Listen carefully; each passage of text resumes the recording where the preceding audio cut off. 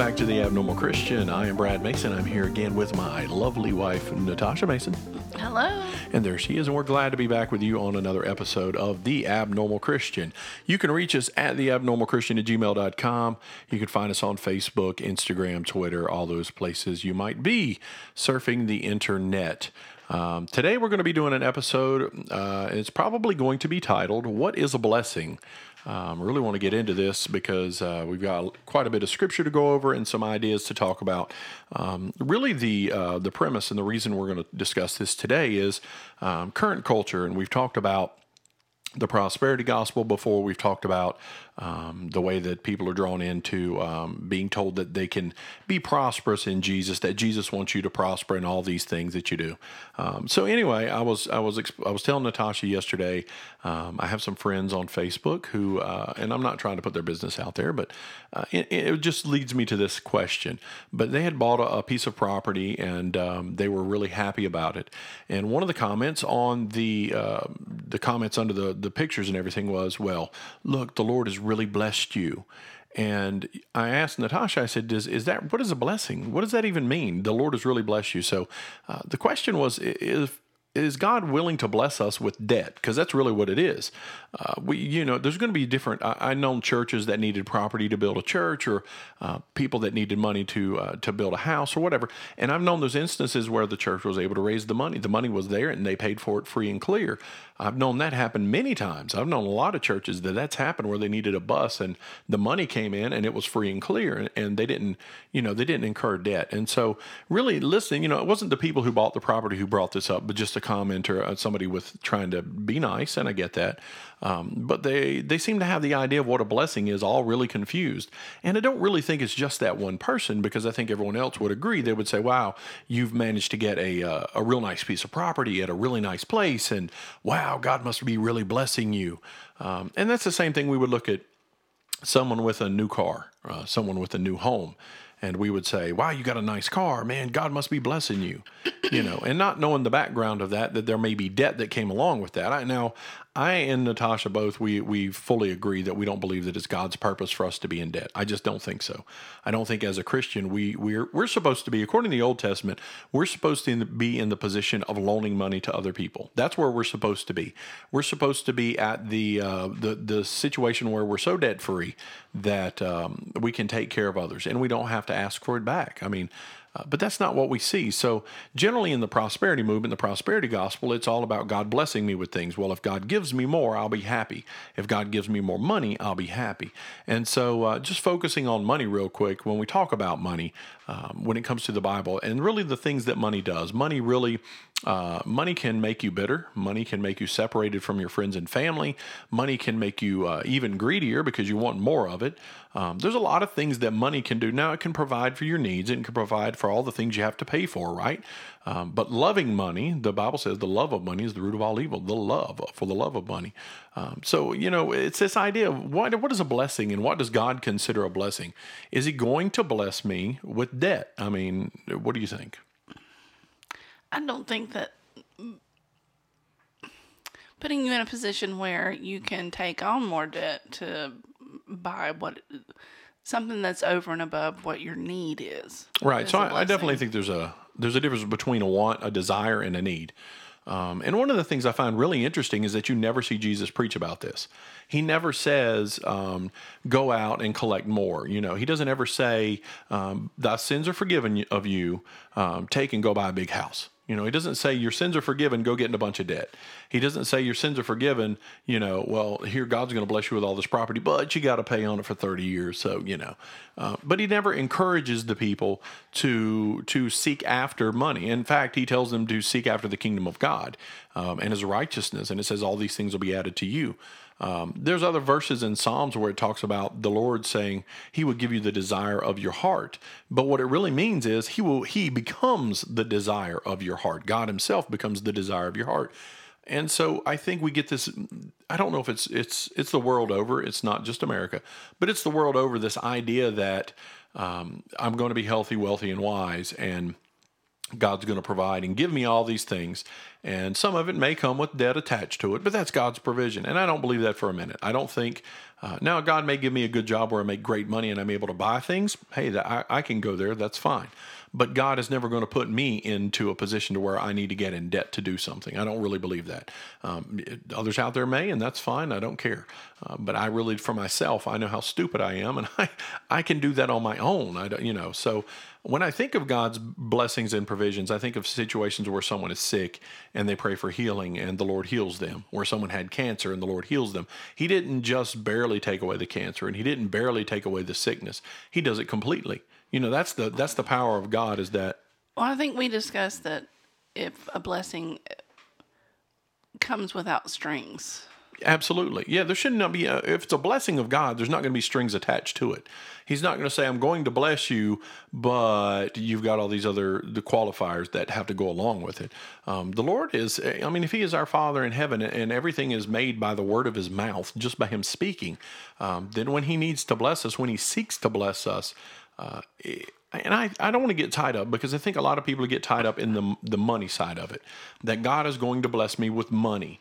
God is going to bless me with riches. God is going to bless me. Material things. Yes, absolutely. And it's honestly, it's partially our fault.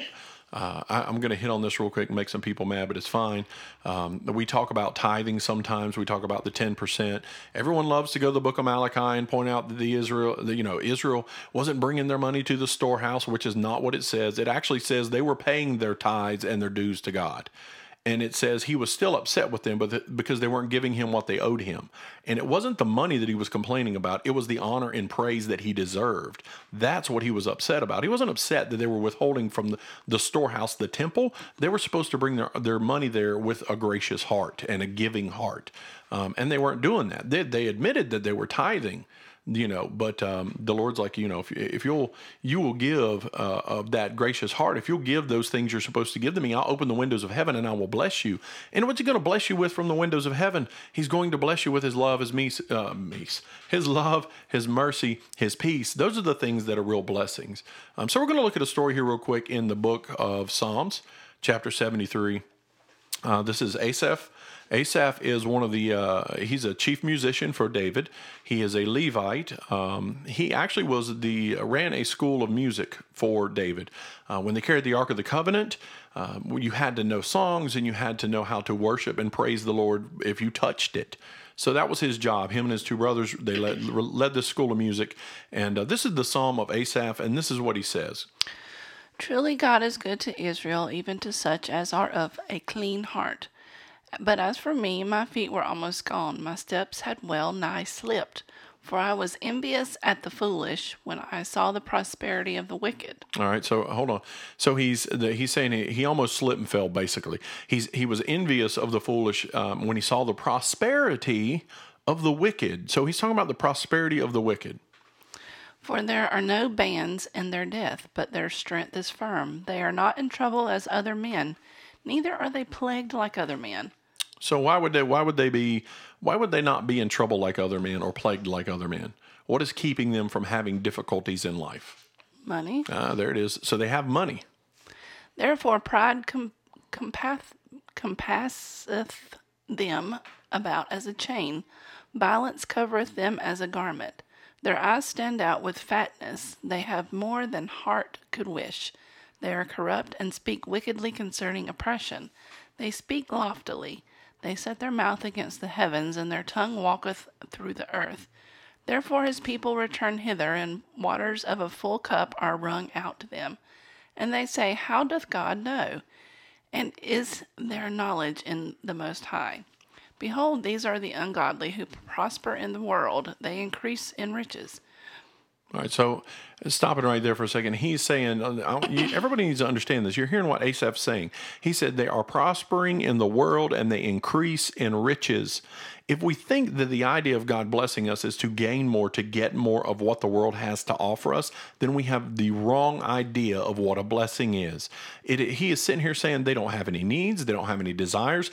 They've got so much money that they're even asking, can God himself see what we're doing? Does he even hear what we're doing? Does he hear what we're saying? And Asaph is saying, this is a trait of the wicked. Verily I have cleansed my heart in vain, and washed my hands in innocency.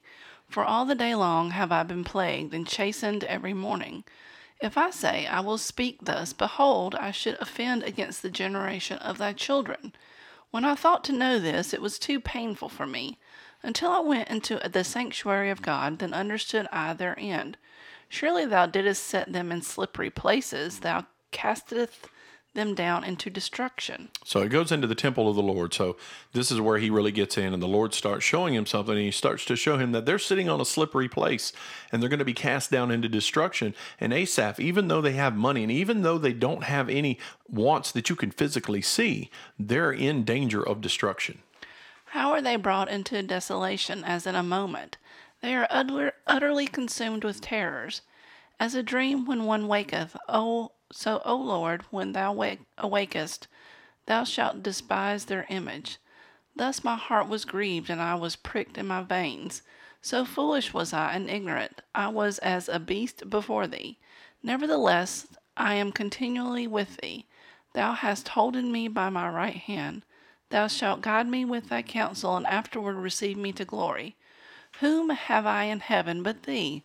And there is none upon earth that I desire besides thee. So he's asking, he gets this revelation of clarity, this revelation of thought that there's nothing in this earth that he desires. So he says, Lord, there's nothing I want. Besides you, there's nothing else.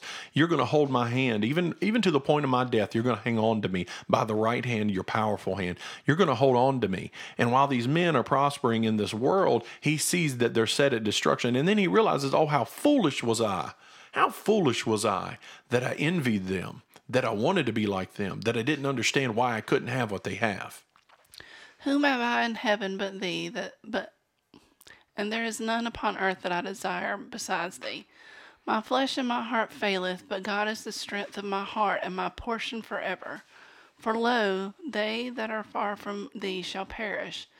Thou hast destroyed all them that go a whoring from thee. But it is good for me to draw near to God. I have put my trust in the Lord God, that I may declare all thy works. All right, so that's the 73rd Psalm, the Song of Asaph. So if you really want to get in there, read that again. I read it out loud to myself today, and I really found myself in just feeling and feeling what the guy's saying, because it's easy to get caught up in what everybody else has. It's easy to get caught up in what it looks like God is doing for someone else. I think we listened to a gentleman named David Ramsey who talks about being financially free, being free of debt. And he gave a story of, you drive by someone's house and you see how big it is, and you see the new car in the driveway, and you think to yourself, wow, they're really doing great, but you don't know what's going on in the background. You don't know the debt that came with the house, or the debt that came with the car, the guilt, or the worry that comes in paying those bills. And it's easy to look at a rich man and say, wow, I'm really envious of that person. They have everything they want. Why do I have to struggle? I think we all ask that question. Mm-hmm. Lord, why is my basement flooding, and why is my car not running right, and why is this and why is that, and I'm paying all this money and I'm trying to do what's right and things keep happening, and Lord, I don't understand. I feel like I'm getting beat up. But, even Asaph said, boy, was it really foolish to look at other people and compare myself to what's going on with them, because they're leading themselves. They're headed down a path of destruction, which money can't buy you out of. There's no way money's ever going to buy you out of destruction. So getting back to blessings, when we're talking about God blessing us, what would be the takeaway from what Asaph's saying? What is a real blessing here? He's talking about the rich, and they're wealthy and they have no troubles, but that doesn't seem to be a blessing. That seems to be a distraction for them. Well, I think the real takeaway is that, I've heard this as a kid, you build up your riches in heaven, not necessarily here on earth. So people get too focused, I think, on what they can accumulate here, and they try to compare themselves to people around them. And what that does is it just robs you of your joy. It just keeps you constantly feeling like you need more. And What am I doing wrong? Why can't I have that over there? Right. And I think, I work in, we both work in a secular field, and I have a lot of people, young people especially, who come work for me. And it's crazy how generationally different sayings come out. When we were kids, I think it was radical and cool and awesome. And, we use different phrases. But anyway, one of the things I consistently hear is, I got to stack that paper. I got to stay, and it's ridiculous. And I think they work for, the newspaper in town, but that's not it. They're talking about money. I got to stack that paper. Got to go get that, got to get got to go get that paper. That's what they keep saying. Got to go get that paper. And I'm like, what? You got to do what? Maybe I'm getting old and I'm not under, but the idea is they're greatly focused on money. I read an article about 2 months ago that talked about this younger generation is willing to work itself to death to get money. They're willing to do, the ones who want to work are willing to work 60, 70, 80 hours a week to get money, because money is the be all end all. If you look at the world and the culture, the music culture, the movie culture, the drug culture, you look at the whole world and it's all about getting more money. It's about getting more things, because if I have more things, then I'm happier. Yet suicide rates in the United States are at an all-time unprecedented high. It's ridiculous the amount of people who are taking that way out, because what they got was they got debt, they got trouble, they got worry, they got fear. That's what they got when they started chasing after these things. Well, I think whenever you take your source of happiness outside of yourself and try to find it outside of internally, that you are always going to struggle with that. I agree, but I agree with that. But I also think that our searching for happiness is external. It's looking for God. It's where you're putting your faith, right? It's where you're putting your trust, because if you trust in the world, you're obviously going to be let down at some point. It's the thing, the beauty fades, right? So you look at the people in Hollywood, the older they get, the less jobs they get because they're not young and attractive anymore. And then they make themselves look absolutely atrocious. They do all these different things with plastic surgery, and they keep chasing after this youth that they had, because that was, to them, that was a blessing. And so when it comes to the church, we it sounds ridiculous, but stop telling people that they're blessed for getting debt. That just sounds ridiculous. Why would we, we should say, well, that's really nice, but I'm not going to say, wow, But even if we take debt out of it and say this person who posted this on your Facebook, they paid cash for it. Even if they still pay cash for it, is that a blessing? Not really. If God, now I'm going to take this where God is blessing us. I don't think God is going to bless you with more than what you need. Well, I agree with that. I honestly don't. We have one house here we live in. We don't have a vacation home in the mountains. We don't have one at the beach. We don't have one in Puerto Rico or anywhere like that. We don't have vacation homes around the world, and we struggle. We scrape together to go do things and take trips. But I would feel guilty. Me personally, this is just me, and anybody else can do what they want, but I would feel guilty having 2 or 3 homes. I would feel guilty feel guilty having 2 or 3 homes while a relative has to continue to work a full-time job when they shouldn't. Absolutely. I think, we look at that, and so trying to put your business out there. It's greed on our side, and it's greed that we want to say. So the interesting thing is you might disagree with me if you're listening to this podcast. You might say, Brad, you're really being unreasonable. If God wants me to have 10 cars, I should have 10 cars. If he's going to bless me with 2 houses, I'm going to speak it into existence and all of that, really. So I want to point out something to you, though. I'm going to go back a little bit. Now, we were talking about Jesus and what he was talking about.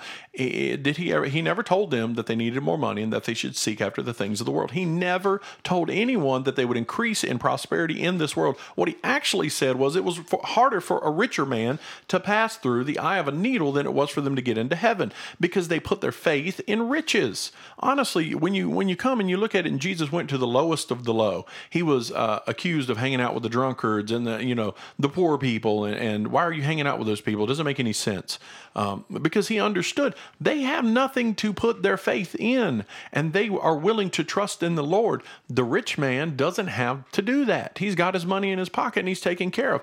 And I'm not saying that rich people can't go to heaven, but Jesus himself said it was a pretty difficult thing, because they put their hope and their trust and their faith in the money. They put their hope and faith in that they can buy something with their money. So when it comes down to a blessing, what is a real blessing? That's the real question that I have, because I think we want to be blessed by God, but we want to be blessed. I think we get so focused on the monetary and the physical, the material. And so when we pray to God to bless us with those things. Lord, can you give me this? But say if something happens to you that's not typically what you would consider a blessing, but through this, God is showing you, or he's trying to teach you patience. Is that a roundabout blessing? Well, I think so. I think what the Lord is going to do for us is increase His Son. I think any blessing that we get is going to be an increase of Jesus in our life. So if He's trying to teach us patience, that's what He's doing. He's increasing Jesus in our lives so that we learn to be more patient like He was. That is a blessing of God. Interestingly, did you have something you want to read? Well, you were talking about Go ahead. God wasn't going to bless us, and it just reminded me of Acts 9 when we did our study. Okay. 9:16. For I will show you how great things He must suffer for my name's sake. Absolutely, and that's the thing. If we're supposed to have the health, wealth, and prosperity that the world wants us to think we need, why would He tell us that we're going to suffer for His name's sake? Why would He tell us that that is something that we should face? Why would they say that? Why would they go into understanding that when they came out of Jerusalem with the gospel, that they were persecuted by the Jews, they're going to be persecuted by the Romans? I mean, why would they take that on if they really thought, hey guys, all you got to do is get saved and you're going to have a new house and you're going to have 17 new camels and Be healthy, wealthy, and wise. 73 new wives or whatever. So anyway, so I want to end up this episode. I want to read out of Matthew chapter 5, and I want to read something for you real quick so that everybody can hear what Jesus said is a blessing. And seeing the multitudes, He went up into the mountain, and when He was set, His disciples came unto Him, and He opened His mouth and He taught them, saying, Blessed are the poor in spirit, for theirs is the kingdom of heaven. Blessed are they that mourn, for they shall be comforted. Blessed are the meek, for they shall inherit the earth. Blessed are they which do hunger and thirst for righteousness, for they shall be filled.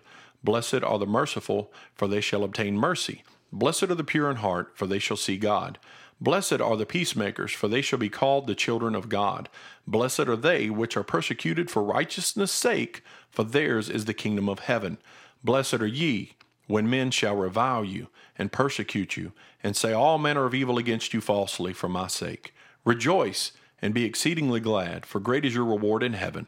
For so persecuted by the prophets which were before you. Ye are the salt of the earth, but if the salt has lost its savor, wherein shall it be salted?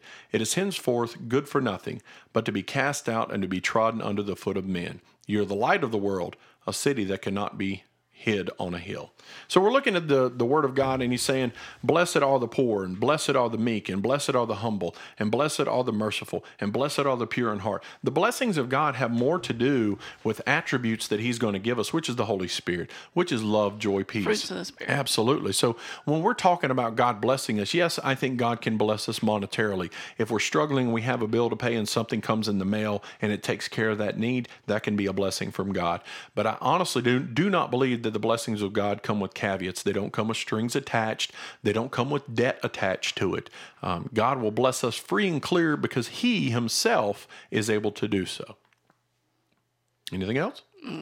All right. So this has been an episode really about what is a blessing. And if you have an idea or a thought or something you want to tell me that you have a blessing in your life, you can email us at theabnormalchristian@gmail.com. No spaces, theabnormalchristian@gmail.com.